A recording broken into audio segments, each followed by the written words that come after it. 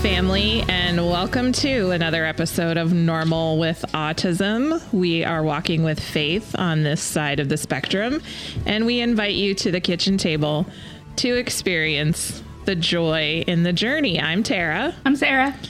And my dog decided that she wants to bark at something just as we started recording. That's the way it goes. Because that's what we do. And now Craig is letting her out. Thank you, Craig. When you gotta go, you gotta go.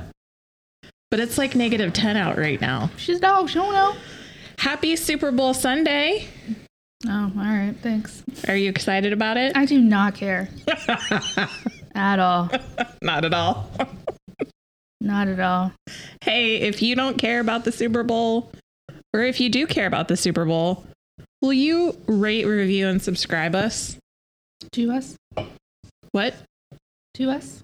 I want people to go on wherever they're listening to the podcast and rate, review, and subscribe us. Like, to let us know, like, you're fantastic. I love you. 5 stars. It's just bothering me that you're saying subscribe us, not subscribe to us. Subscribe to us. Subscribe to us. I'm using my open communication skills. Do you like them? Better now. Check us out on Facebook and Instagram. Until I delete it again. It'll happen. I can't. Any day. I can't delete my personal Facebook page because I tried. And then it said, you will also lose your Normal with Autism Facebook page. And I went, well, F. Yeah. Not happy. So, okay. And then head to the website. And if you feel so compelled, please drop us $1 to support our work because we need it. But also subscribing and all of that helps too, because that's how you get sponsors. Yes. And that's how you get in front of more ear holes. Guys, I really want to tell you about HelloFresh, and I ain't doing it for free. That's right. We had an official podcast meeting yesterday. With chili cheese fries. With chili cheese fries and a cookie egg. A Reese it's cookie. It's a Pizookie. It's a cookie like baked in the pan and then with a scoop of ice cream on top. And it was a Reese. It's a Reese cookie. Reese Pieces cookie. Cookie. I always used to say Reese Pieces. Mm-hmm.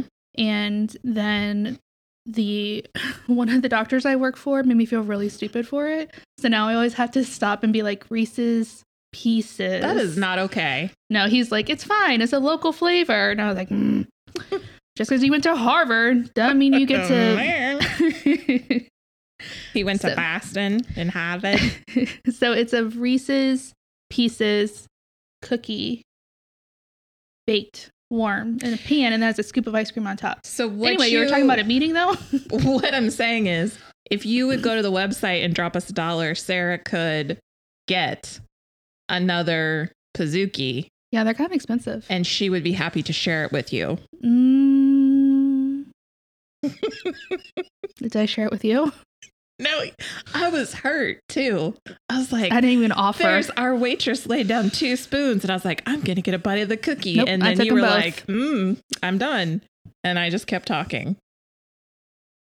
Trying to help you out. Okay. Anyway, deep breath. It's Sunday night. It's Super Bowl Sunday night. So anyway, we had this meeting. Oh, you want to finish the story? I don't know where you're going with it. I don't remember either. Cool. So the Buccaneers are playing. You mean Tom Brady's playing? Tom Brady's playing. We've got it on. I don't even know who's winning at this point. I thought, aren't the Chiefs, who was changing their name? Which racist team was changing their name? The Washington Redskins. And now they're just the football team from Washington. They're just the Washington football team until they come up with a new non-racist mascot. Oh. Is Chiefs racist? This seems not the best. I mean, it's probably not good. I was just wondering. We should probably Google that. Yeah. And double check that.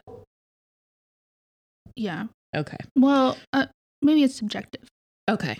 Well, you know what? Maybe we can cut all this out. No. Everything stays in. Having a podcast is someone that does not think before they speak.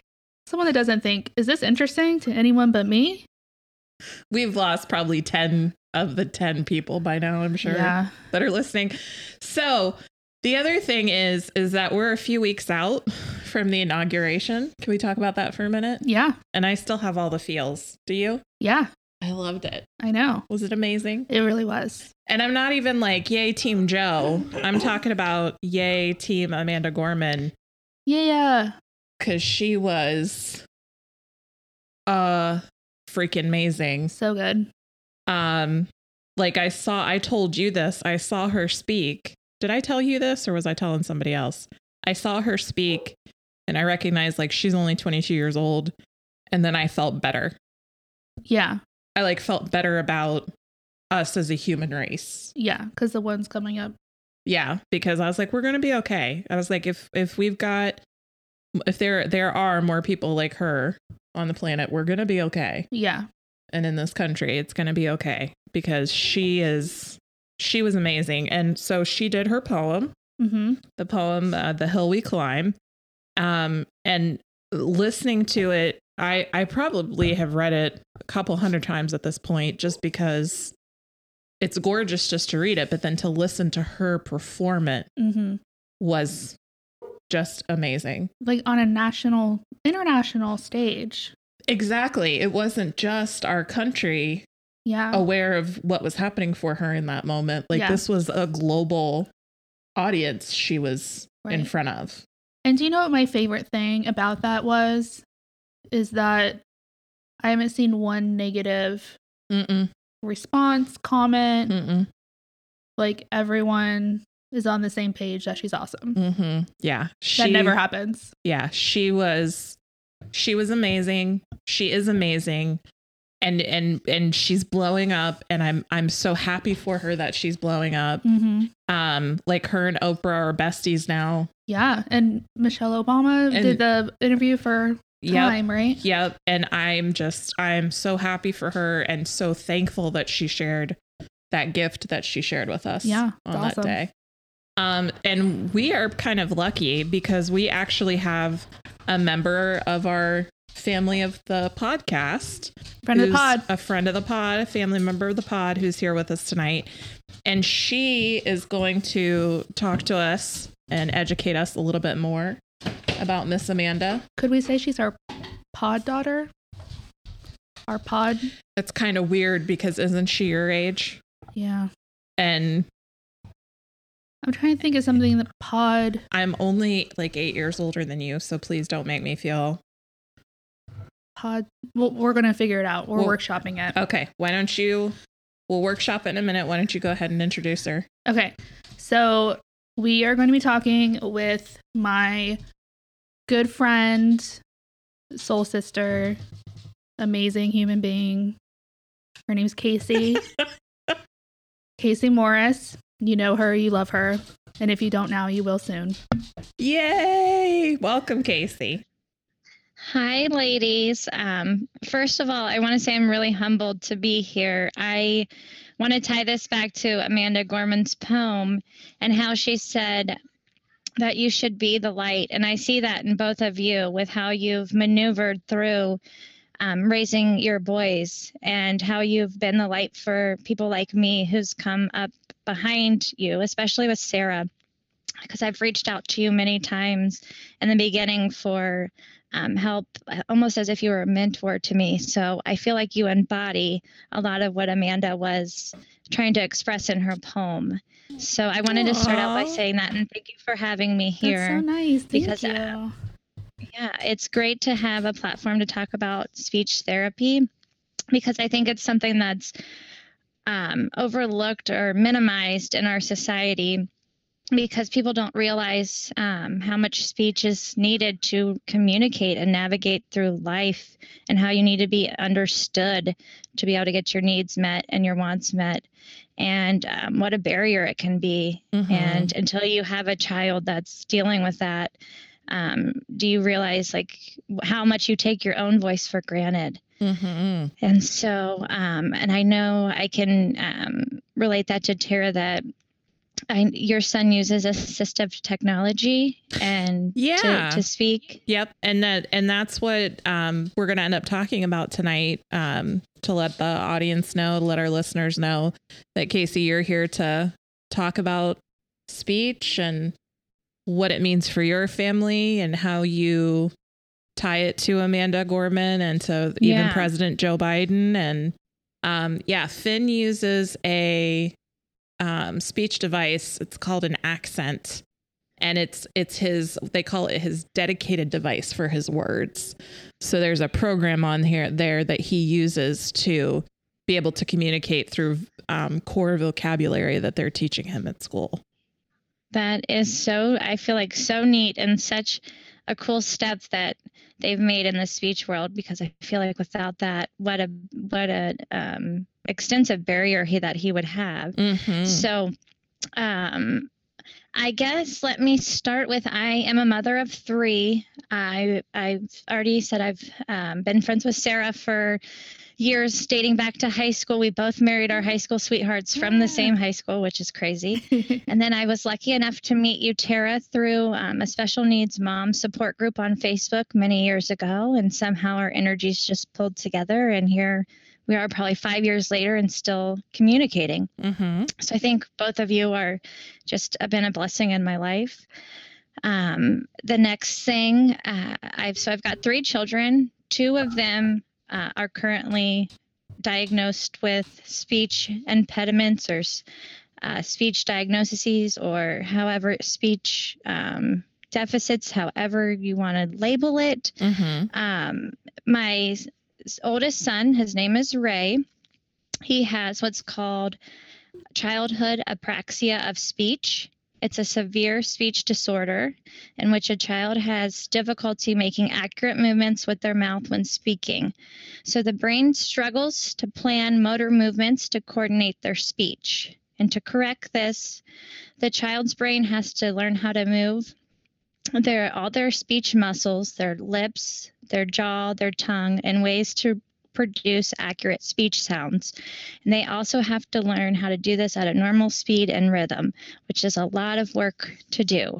So basically, there's some sort of wiring disconnect between his brain and his mouth, and it's hard for him to get those words. He knows what he wants to say, but he can't get them out into an intelligible form for us to understand. And so he has been in speech therapy. Yep. I was going to say, I'm glad that, sorry to interrupt you, but I'm glad that you mentioned the link between the brain and the muscles.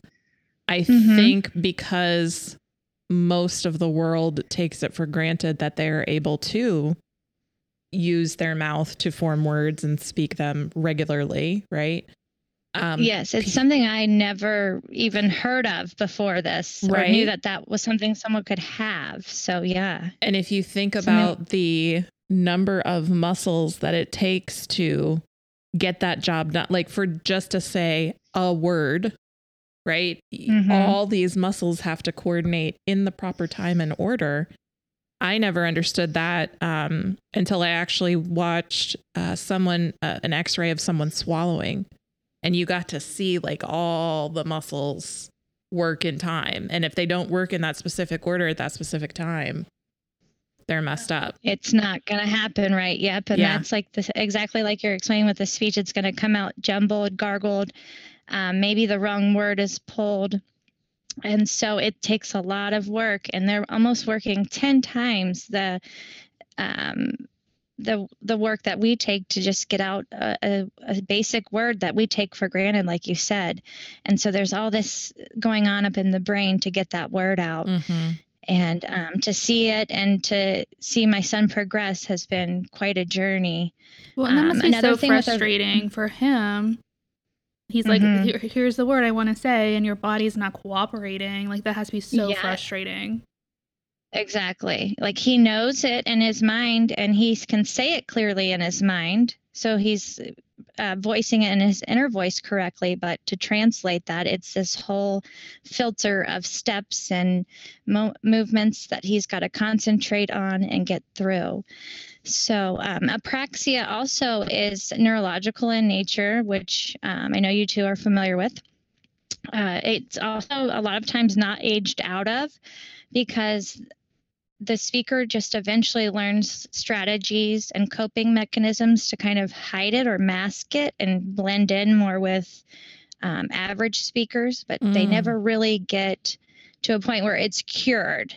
So that's another thing about apraxia. It's kind of a lifelong battle that someone has to continue to sharpen those skills. And so that could follow him, although there is a small percentage that age out of it, but they told me it's not very likely. A treatment for this is just intensive speech therapy. We started it at age 3, and he's 8 now, so we've done 5 years, and we've done intensive speech therapy 3 to 5 days a week, never missing, driving back and forth to appointments. All the work he's put in to try to get those words out is just impressive, and I'm very proud of him, and happy with his progress. With all the help that we've had and resources, we've been blessed to have great speech pathologists and resources in our life that he could get to a place where he can speak now. We're still working on that sentence level and getting the rhythm down, and he's still pulling wrong words when he's talking and having a lot of pauses, and he's got a lateral lisp that we're working through right now, but I'm really impressed with how far he's come. Yeah. So I wanted to do something and teach you guys what it's like to have apraxia. So there's a little game that we can try. So what you're going to do is you're going to try to sing the ABCs, or you can say them, and you're just going to switch the letters D and N when you say the ABCs.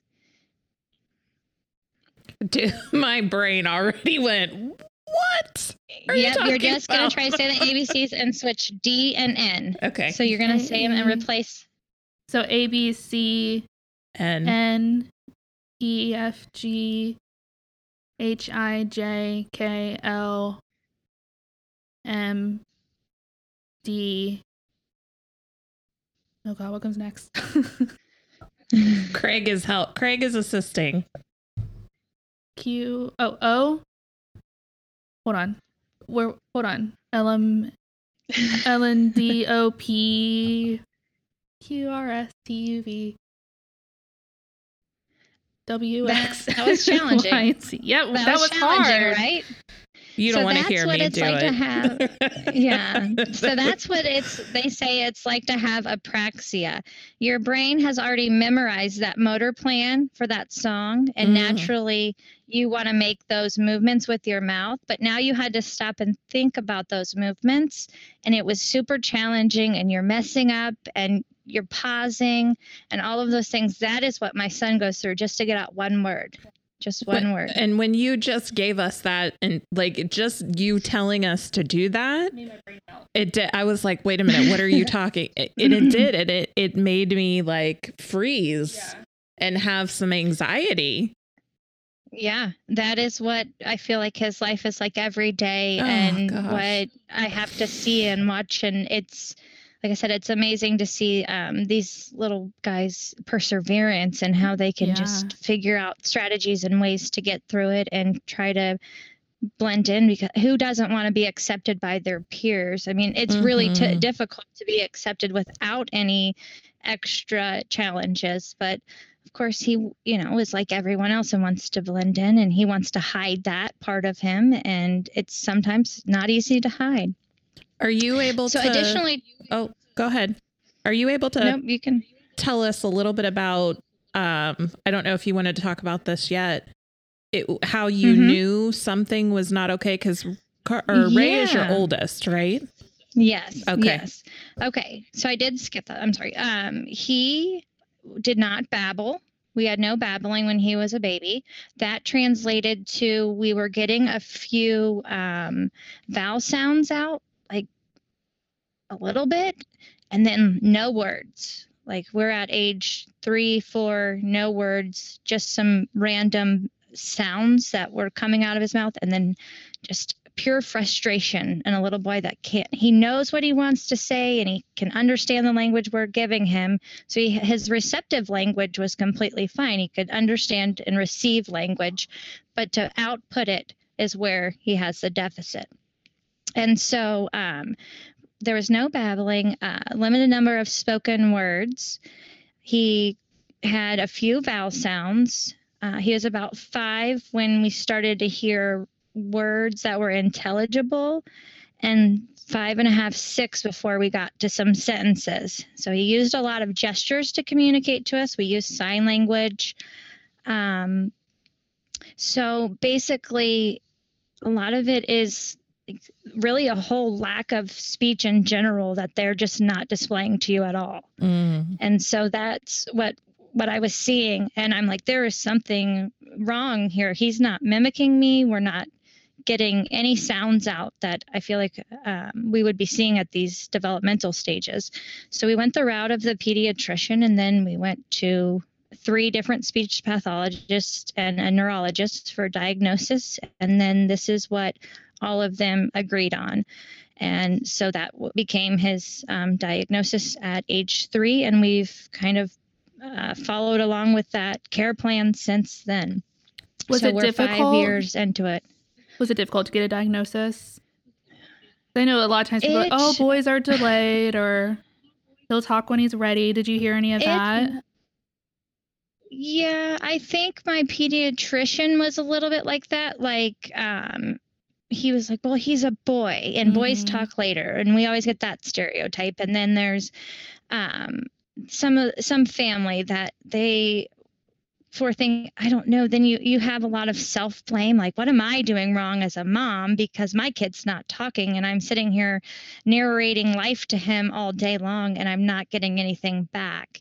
And so there's that sense of failure as a mom, because you want your child to be able to communicate. And when you see them so frustrated that they're being almost violent outbursts because they can't communicate what they're thinking, that was heartbreaking. And I didn't even get to hear the word mom until like about 5.5. And then the like I love you didn't come till later. So I mean, it was so prolonged that once I heard those words, it was amazing. Even just basic things like trick or treat night was so hard because people wouldn't give him a treat unless he said trick or treat. Guys, don't do that. Talk. Don't be that person. That. Yeah. So that was really difficult. Going through all that was difficult. But getting the diagnosis, I don't think it was. I feel like people, for the most part, believed me, and they saw him and they knew right away, like, that something was off. I think that's the key that you mentioned is people believed you. Like they actually stopped and listened to what you were concerned about. There can be a lot of gaslighting in the medical community.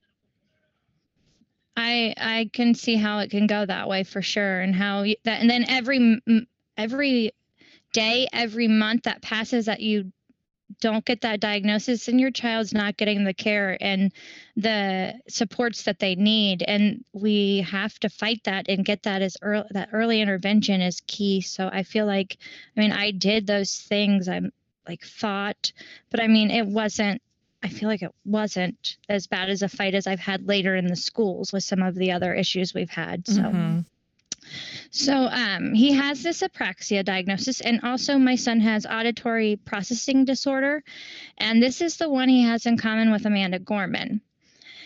And what's so interesting about this is it's a hearing problem, but it affects about 5% of school-age children, and they just don't hear the same way as other kids. And it's not a matter of volume. It's a matter of how they're interpreting sounds. So their ears and brain just fully don't coordinate for some reason. Something's interfering with the way the brain recognizes the sounds, especially those speech sounds. So kids with auditory processing disorder usually don't recognize slight differences between sounds and words, even when the sounds are loud and clear enough to be heard.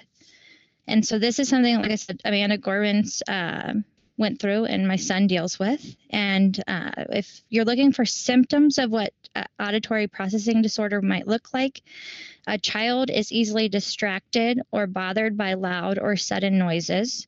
Noisy environments can be upsetting to the child. The child's behavior and performance can improve in a more quiet setting.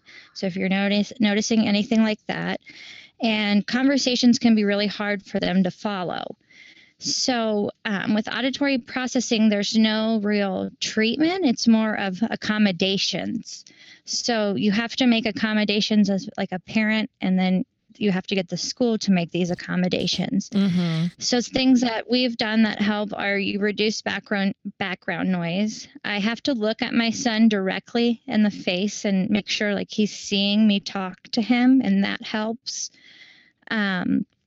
I sometimes have to use simple expressive sentences and speak slower and louder to him, because if not, I get a lot of whats and pauses, and he's not taking in what I'm saying. It just, even if I say it 10 times, if I'm not saying it slow and loud, he's just not getting it absorbed into there.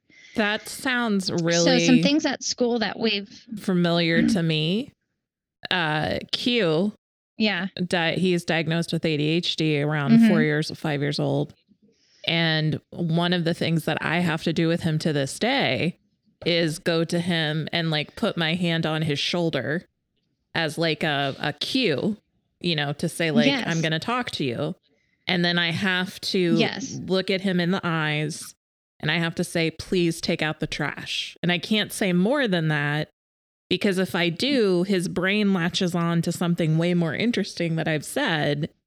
And it's the and the Yes. what and the pause and the and that kind of thing. So that auditory processing, that overlap with ADHD is pretty interesting.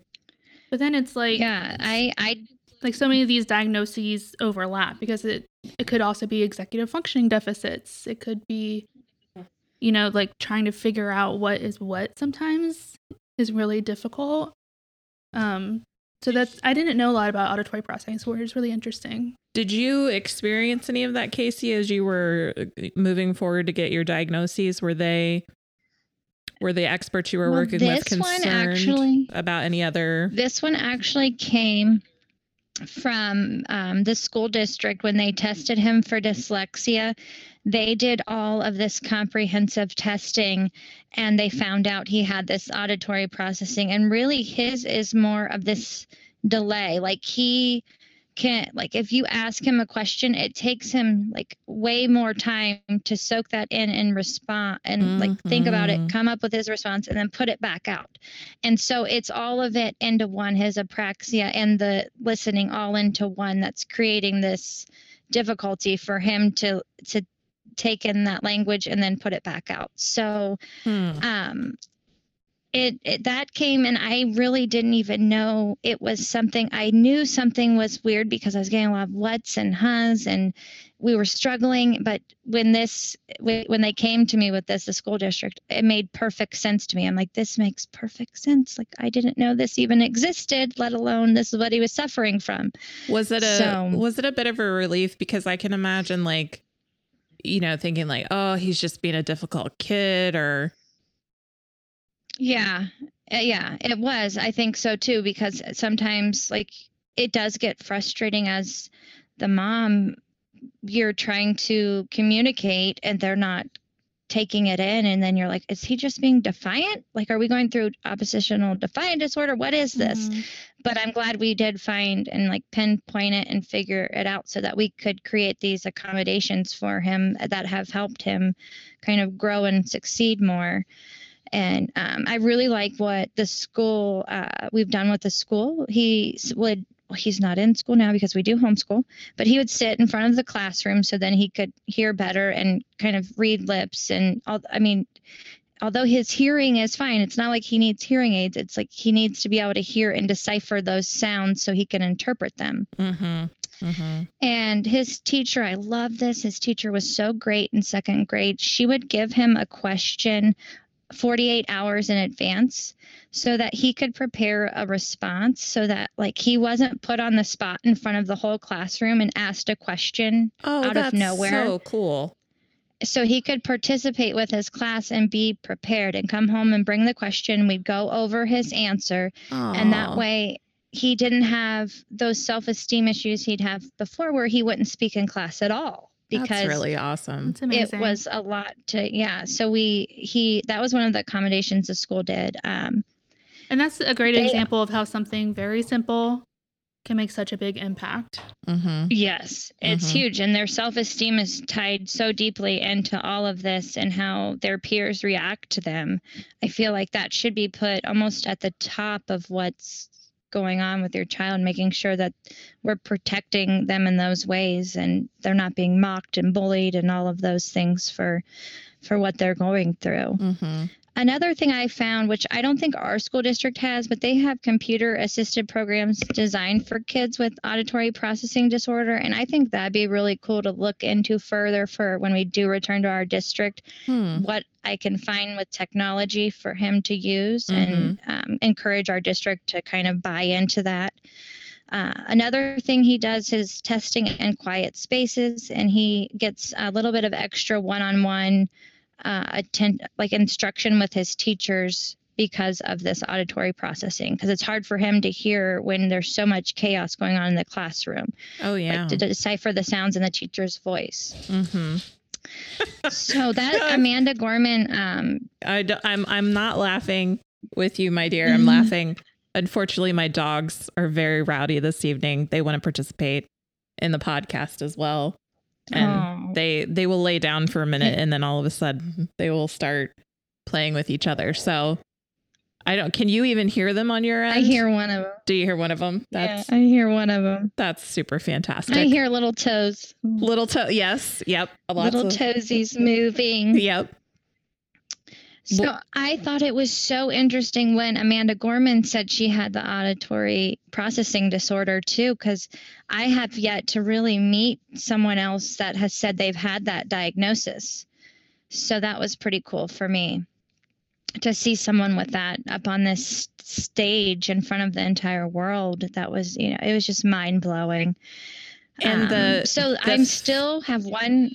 Yeah. And the fact that her superpower is speech, right? And she had to work with so much to make that her superpower. And that's like, just recognizing that, I'm like, that's amazing. Yeah.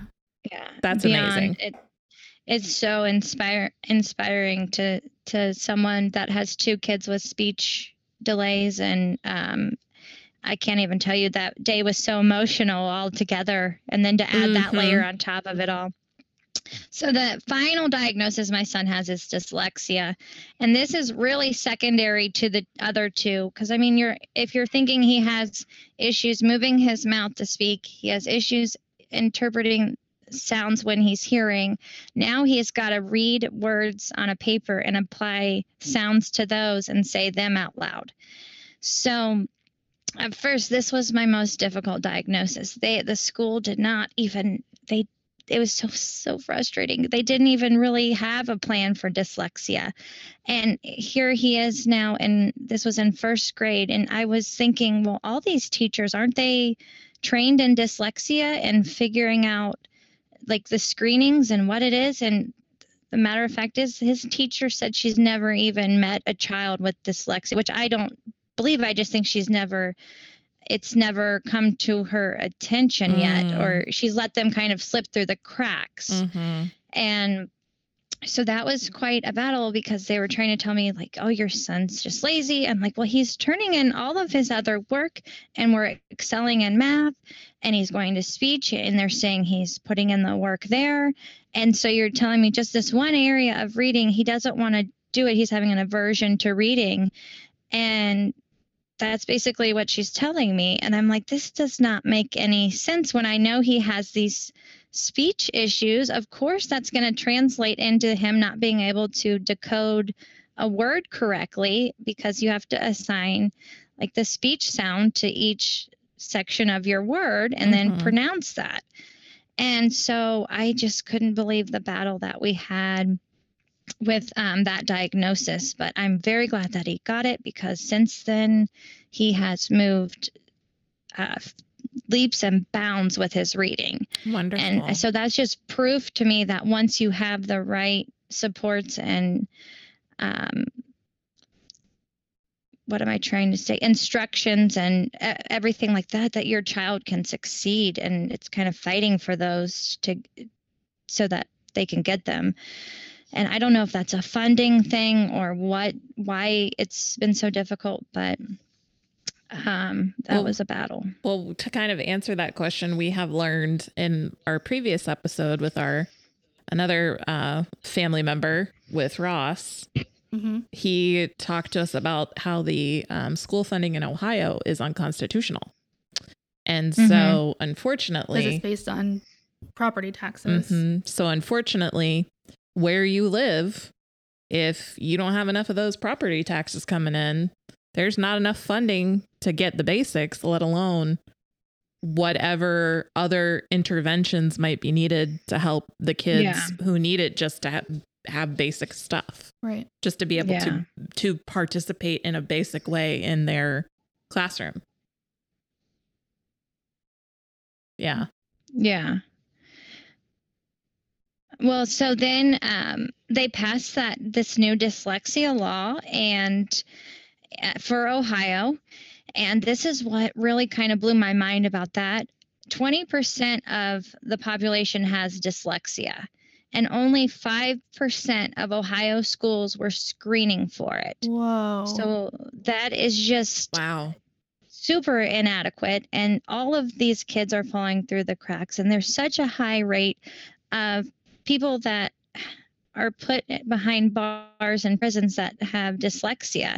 There's such a coordination with how your self-esteem when it comes to reading, it builds up into making poorer choices as you age, because you feel like you have no other route with life and just feel beaten down because in class you couldn't read when it came to your turn. And it's a very difficult thing. And if you can't read, you're going to suffer in every area of your education. So I think that it needs to I'm really proud of Ohio that they've passed this bill, and I'm really proud of whatever mom or whatever parent, whatever parent group went and fought for that, because you know that was a fight. Yeah. Absolutely. So the legislation on it says that the reading specialist will be retrained in dyslexia, and that'll take about a year.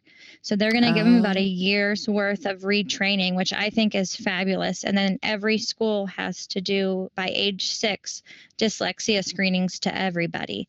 That's awesome. And I think that's a huge step, because that will stop, I feel like, a lot of these kids from slipping through the cracks and really starting to get them the right supports that they need. And I'm trying to think what else I read on that, but they are worried. What you brought up was, how are they going to fund this program? Now they put it into legislation, but how are they going to fund it when you have to re-educate all? So they are finding some obstacles with this. So we'll kind of have to see how it plays out and if they're going to be able to make this come to fruition. But writing the law is a great step forward, at least, and we've got to take what we can take when we get it. So,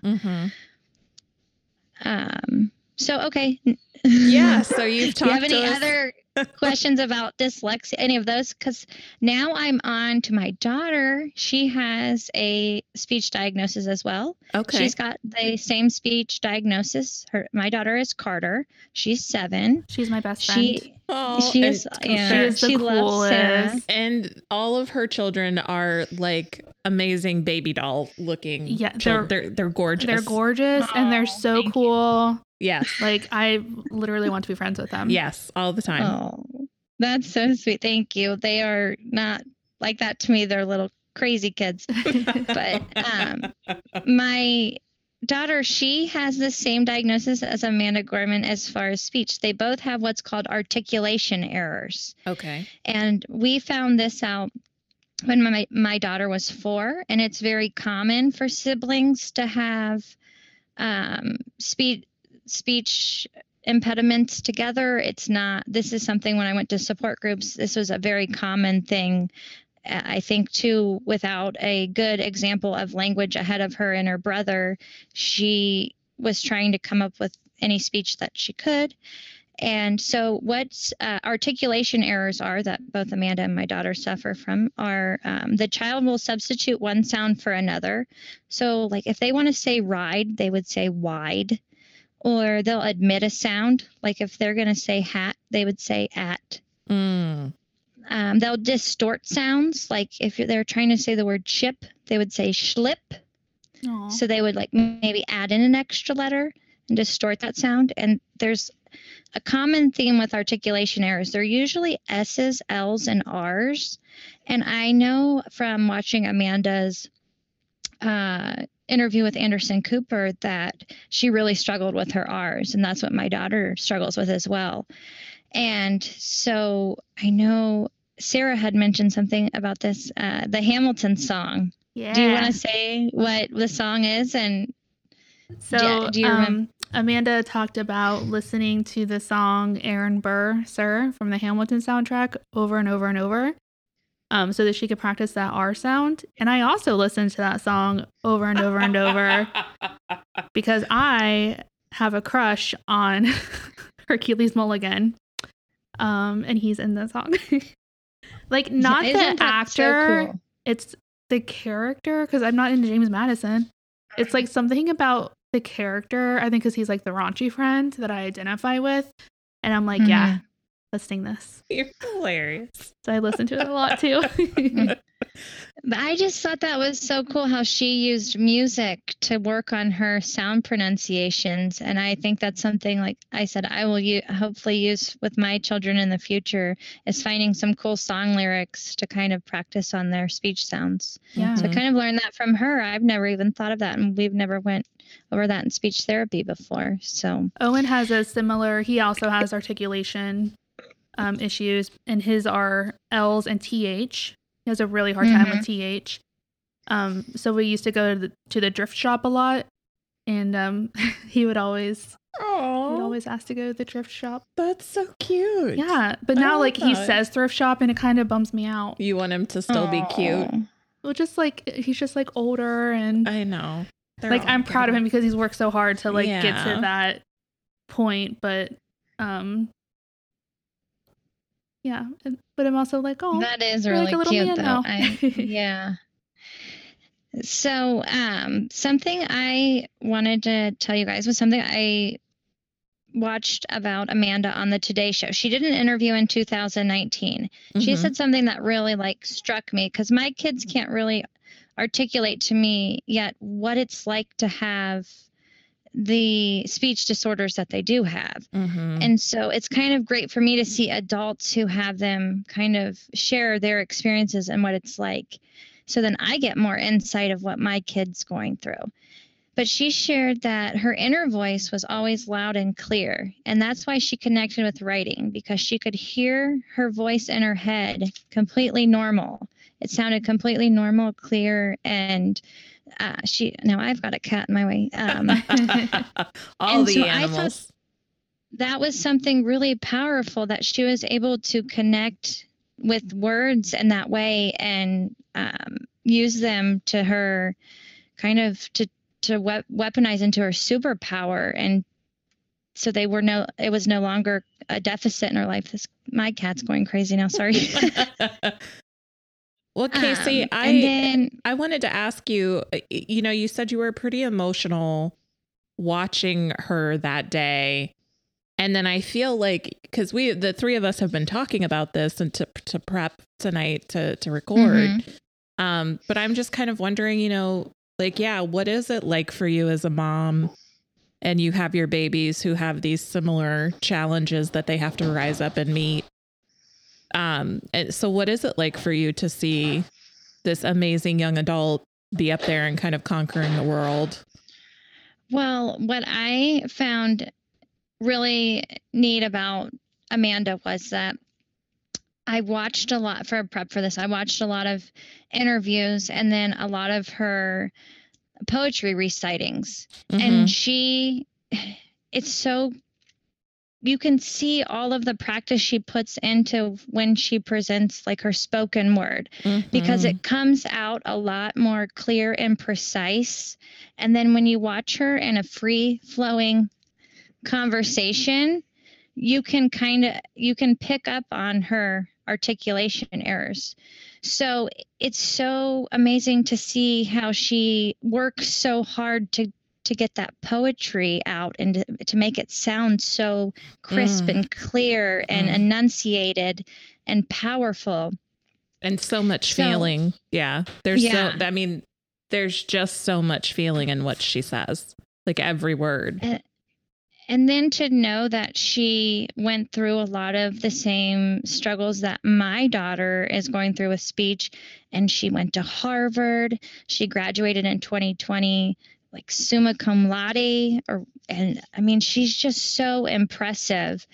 And I know I'm not trying to hold my daughter to that standard, but I mean, it is just amazing to see someone with this diagnosis be able to persevere and find their way and use words that could potentially be something that held her back, but instead it propelled her forward. And I just find that so inspiring, and it just gives me a lot of hope. Well, and I can imagine that, if people like her can be in that space. Yeah. Did Carter watch it with you?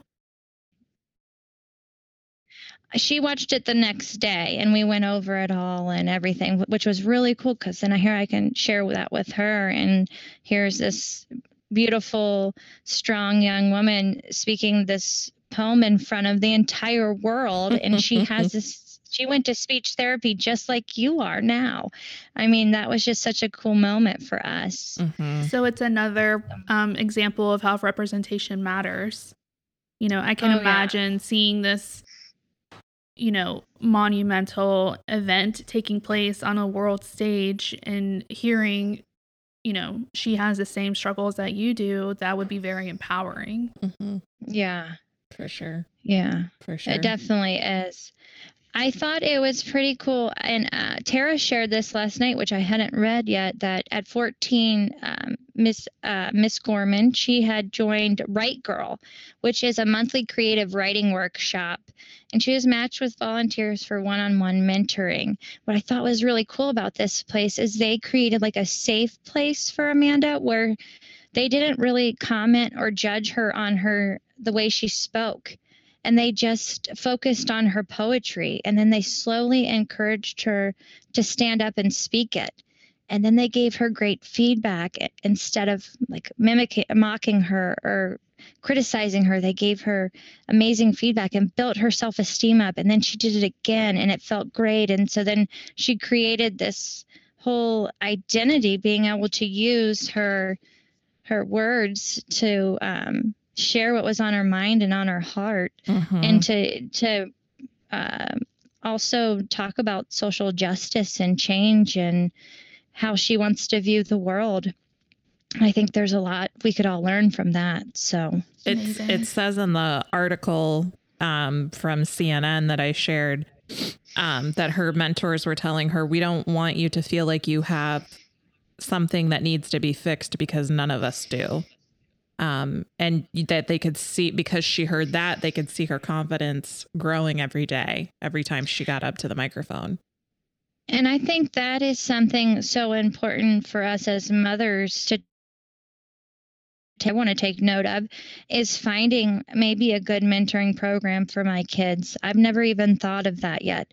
And to see what, I know my daughter's passion is contortion, which is the craziest of things. But I mean, and she is I know why she does that. I'm like, how do you do that? She has such difficulty communicating with people that she uses her body to communicate, I feel like, and do these crazy things. And then she gets this cool feedback, just like Amanda did. And then it makes her want to do it. It raises her self-esteem and makes her want to try it more. And then all of a sudden now she's got her legs over her head and she's eating an apple with her feet from behind. It's pretty wild circus stuff that she's into. So, but we encourage it. So So, and then also Amanda, she talked about how she used poetry as her form of speech therapy. She would write her poems and practice until she could pronounce things correctly. I thought that was pretty cool that she would just use her poetry and write it and practice. And that's something also that she has in common with Joe Biden with his stutter.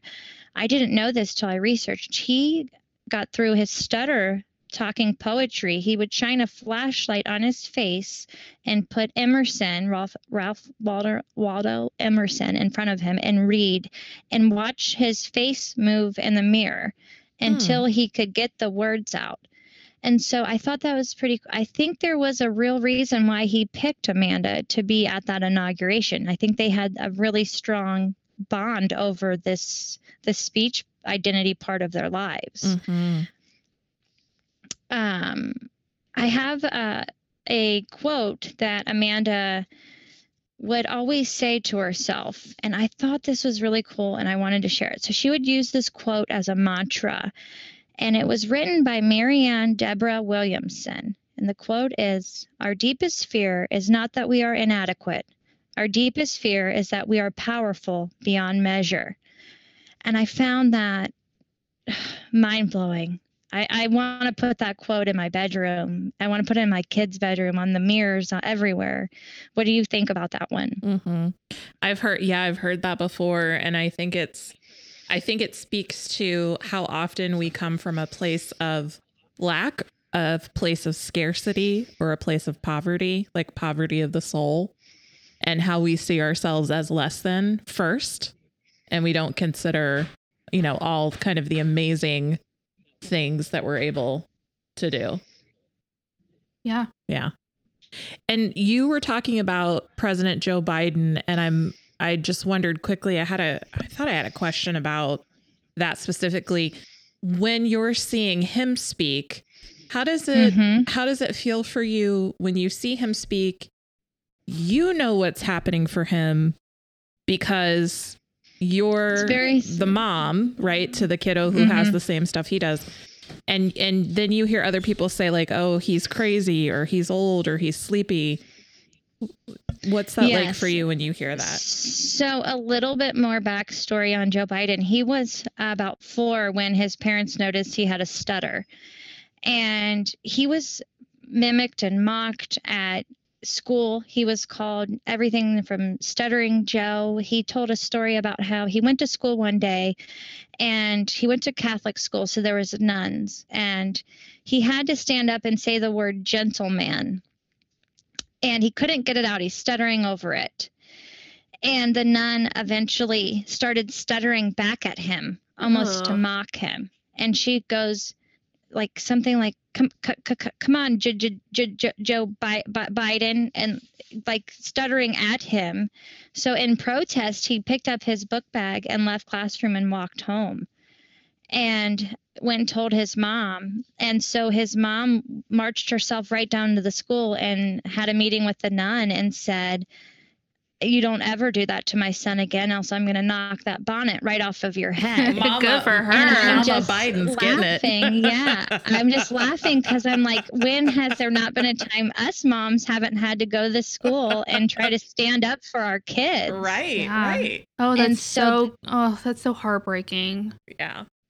And then he told another story. When he was 20 years old, he tried to get a job at a cafe, and he was still stuttering at this point, and they refused to hire him because they said that he would make the customers uncomfortable. So he has been through layers and levels of discrimination, for sure, based on his stutter throughout his life. So he has worked himself to the bone to try to cover this stutter up. And stuttering is recognized as a disability under the Americans with Disability Act. So technically, our president has a disability. And so we need to recognize that, share that, raise awareness about that, because I am seeing discriminatory marks and comments that are really difficult for me to process, because they're saying things like, he's Sleepy Joe or Crazy Old Joe. And it's really him dealing with his stutter and trying to hide it and minimize it. So he does something that my son does, which is called circumlocution. This is when you try to cover up a speech error. So you kind of make a pause in your speech, and you take a word and you switch it with an alternate word. So this can result in what's called a kind of a mangled syntax, which means it will change the meaning of the sentence because now you replaced a word. And he has done this for an example of him doing this. He tried to say the word Obama at one of his speeches, and he started to stutter on the O in Obama. So he quickly shifted himself and said, my boss. And so in order to prevent that stutter, he quickly made this shift in his speech. And then the next day, the media went crazy and said, Biden forgets Obama's name. Well, that's not what happened at all. He was trying to minimize his stutter. After years of being, ridiculed and mocked, the first thing he wants to do is protect himself from that stutter, even if it means sacrificing what the sentence meaning is going to be. He'd rather do that than show his stutter to everybody. Well, and it's also probably a trauma response. Yeah. Yeah, it goes deep. I mean, it goes deep. There's layers to it. And so to hear people say, well, he can't even put together a sentence. Well, yeah, maybe he can't because he has a stutter and a severe speech impediment that he is facing and trying to overcome in front of millions of people. And I think it shows more of a lack of understanding of the listener than we should not be putting any blame on the speaker. I mean, he's doing the best that he can to formulate his sentences and communicate in the way that he knows how to. And he's doing things like my son does. He's working triple time to think and to not screw up and to get the words out in this order and don't stutter on this letter and we can't say and so he's doing all these mental gymnastics to get his speech out. And he does have some errors, and the political world calls them gaffes, but they're really just signs of his disability. And there's something going on like where they wrote Bidenisms, and he uses things like, here's the deal. Like he'll always say, here's the deal. And I believe my theory is he uses these common phrases to kind of buy himself time, because I see my son do this. He'll pull at like common phrases to kind of buy himself time while he thinks and works on the words he's trying to get out. So when you hear him kind of repeating things consistently, it's him trying to kind of navigate his conversation and get prepared for the next thing he is about to say. And I think some of this, to untrained ears, they're not going to catch it. They're just going to think, oh, he has mental decline. But that's not the case at all. I mean, my son is 8 and he doesn't have mental decline, and he does these same things. Right. Even the hand gestures, like when they're reaching for a word, I see Biden doing hand gestures. My son does them to like kind of get the word out. You're using physical movements to kind of get the words out of your head. So I think we've got to work on really teaching empathy of listening, and that we're not there yet, because to hear people just demean him, bully him on the internet, it really strikes a chord with me, and I get very upset because those same people are going to be teaching their kids to make fun of my kid. Yeah. And that's not right. And we've got to kind of nip it on the bud. And like I said, focus on that. Sometimes as listeners, we have to take a strong responsibility of being patient and empathetic and trying to understand the whole of a person as much as we can before we're trying to make judgments and laugh and mock them.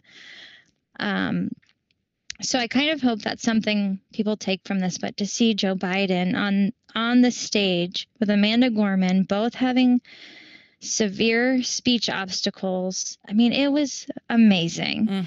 And then like my son has latched onto Joe Biden and thinks he's such a role model. Yeah. And I mean, it is so cool to have a president that is like a role model to my child now, like, and just to hear, we sat and watched YouTube videos of Joe Biden talking about his stutter through life and giving his phone number out to strangers. Like, we'll talk about your stutter. Like, he genuinely helps people with speech impediments. And when my son watched those, he was floored. Like, this is amazing. And I just could not be more thankful. I think we can criticize Joe Biden on a lot of things, but we cannot criticize him on his speech because it's discrimination. And he's worked really freaking hard, harder than we have, to overcome. Like, that's amazing. Casey, so, I'm kind of wondering, you have shared so much stuff with us, so much good stuff with us, and so much with our listeners, things that I didn't even realize. Yeah, I'm sitting here like, what? I know. And I have a kid who uses a speech device. Yeah. And if anybody's listening and the only thing you take away is doing that trick where you're trying to switch the D and the N in the alphabet, maybe that will give you some empathy. Yeah. To try that, because literally my brain exploded. Biden is trying to do, though, too. He's trying to work through that wiring to get his words out. And so not only is that trick good for to demonstrate apraxia, but also stuttering and how the cadence of your speech can be interrupted. And we saw that with Sarah trying to say the ABC. She was interrupted like 10 times. She couldn't get it out. But I have one quote that I have from Biden that really resonated with me, and I wanted to share with you. And then I think I'm done with all of my research, but I have this. He wrote this to the National Stuttering Foundation, and he said, "If I could share one piece of advice with all of those struggling with a stutter, it would be this. When you commit yourself to a goal and you persevere in the face of struggle, when you persevere in the face of struggle, you will discover new strengths and skills to help you overcome not only this challenge, but future life challenges as well. I promise you, you have nothing to be ashamed of, and you have every reason to be proud." And I thought that made me cry. Like, that's awesome. Is a great statement. That's so cool. I do believe that these children are taking this, they hopefully take the struggles that they are presented with and turn them into their superpowers. Like I feel like Joe Biden has and Amanda Gorman has. And I hope my children do the same thing. And I hope I nurture their passions where they are. And my goal is, I don't need to have presidents as kids, but I would love to have kids that they have relationships with people that listen to them and are patient with them and don't make fun of them and accept them for who they are. And that's really my main goal for them in their life. So, and I think having these two on that stage that day helps present that to the world, those ideas. So, and it gives you some hope that through that, through the global audience watching Amanda and President Biden, that gives you hope as a mom that people will get it, that people will develop empathy towards it. Yeah. And if we can create a safe space where they could speak on a national stage and not be ridiculed for their speech impediments, then we should be able to put our kids in spaces where they aren't ridiculed. And I know Joe Biden's getting ridiculed. And unfortunately, I heard Amanda Gorman getting ridiculed on Fox News. They were saying, well, she went to private school. She knows nothing about oppression. She went to private school. So that was really frustrating to hear, but the good thing is that we don't have to pay attention to Fox News anymore. Right. We're all done Fox News. Thought that her message was so unifying, but to hear them try to find any division in it they could was obviously frustrating. So So ending on this, I'm wondering if you have any encouragement or words of wisdom you want to share with any families who might be listening that are either kind of in the beginning stages or, also dealing with their own speech difficulties or challenges. I think that we could take themes from both Amanda Gorman. Am I saying her name right? Amanda Gorman and Joe Biden. And both of them have credited their mothers for how they have persevered through their diagnoses.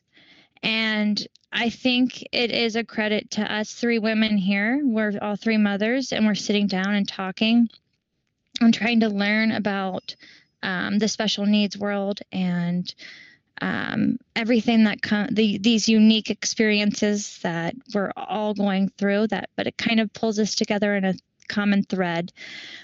But I think being a mom and speaking life into your kids is such a big thing, and encouraging them and not letting them feel different, but making them feel unique in so many ways and worthy, and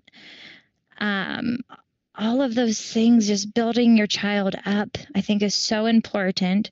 And then of course, early intervention and finding resources, but I know that can be difficult for some families.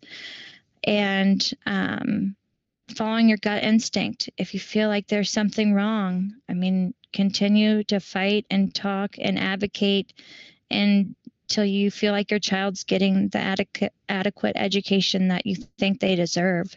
Yeah. So those are my words of advice and hope and love. And I wish everyone well. And I hope that we can all be the light. Mm-hmm. Mm-hmm. Absolutely. Amazing. Yeah. Casey, you're awesome. For real. Thank you so much for Thank No wonder talking your with kids are us. so cool. Did I I know. lecture you? No, I've thought it was My husband's fascinating. like, you have a whole lecture planned for them, like you're going to. I'm like, well, I've got a lot I've got to say. Yeah. So No, This I was just mean, practice for your TED Talk. yes. thank Mhm. you. Yeah. Oh, thank you both for having me on. It means a lot to have a platform to share about our story and the love that we have in it. So, and Mhm. I wouldn't be here without you both supporting me. So I hope I am there for you back. Absolutely. So. Yeah. And thank you for coming. And you can come back anytime and you can give us updates on the wonderful Ray and the wonderful Carter and how they contort. Calvin's in there too. And Calvin. And Calvin is Yeah. a little bitty. Oh, he's so cute. He's like a little bitty pocket baby, and I'm gonna put him in my pocket and like carry him around. He's so cute. He is. He Yeah. is. You called him what'd you call him? Lionel or something? when you saw Linus him? with his little Linus, blanket. yes. It's just he's so freaking cute. Okay. We will, if it's all right with you, we'll because I know Sarah's taking y'all's pictures. Have you shared her family pictures? Yeah. Is it okay if I share one? Yeah. Yeah. Yeah. She's It's done probably my pictures. older. Okay. Yeah, but that's okay. I love all your pictures you've done of us. So anyone will be perfect, I'm sure. Yeah. Okay, cool. So we'll Just let, because she's such a good photographer. Thank you. we'll let our Well, thank listeners you, ladies. Go and watch the poem, Amanda's poem I'm from do- the yeah, Super Bowl. I'm going right to do now. that now. We're going to do that now. So we're going to say goodbye. And thanks again for coming on. And All right. Bye-bye. Is that- Have a good night. Thank you so much. Thank All you. right. Bye.